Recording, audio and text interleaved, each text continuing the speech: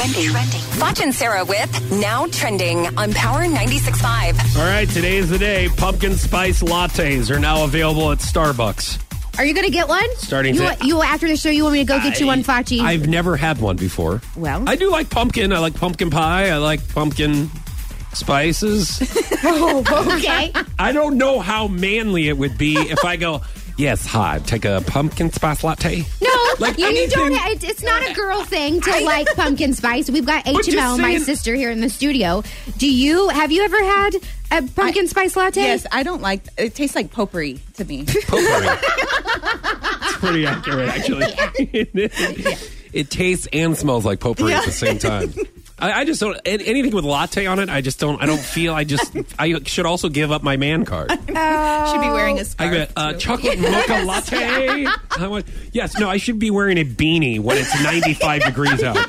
Yes. Hi, yes. Can I take a latte? Something, I don't care. Whatever's in front of it, if there's 4 words in front of it, just give me the latte at the end. I know it's 95 degrees out, but this is a fashion statement and matches my beard.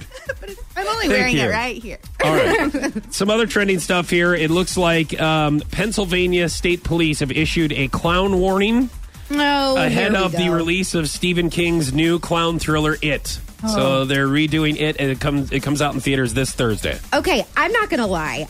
That commercial came on my TV right as I was a couple nights ago, right as I was turning the lights off in my bedroom. So then I had to walk from my door to my bed while that was playing in the dark. And like normally I'm okay. Like I've lived by myself for a long time.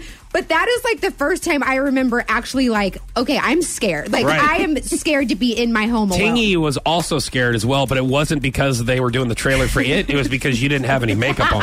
Yes. And he said to himself, who is that strange woman in our house? He says to himself. That's what he says to himself, he says.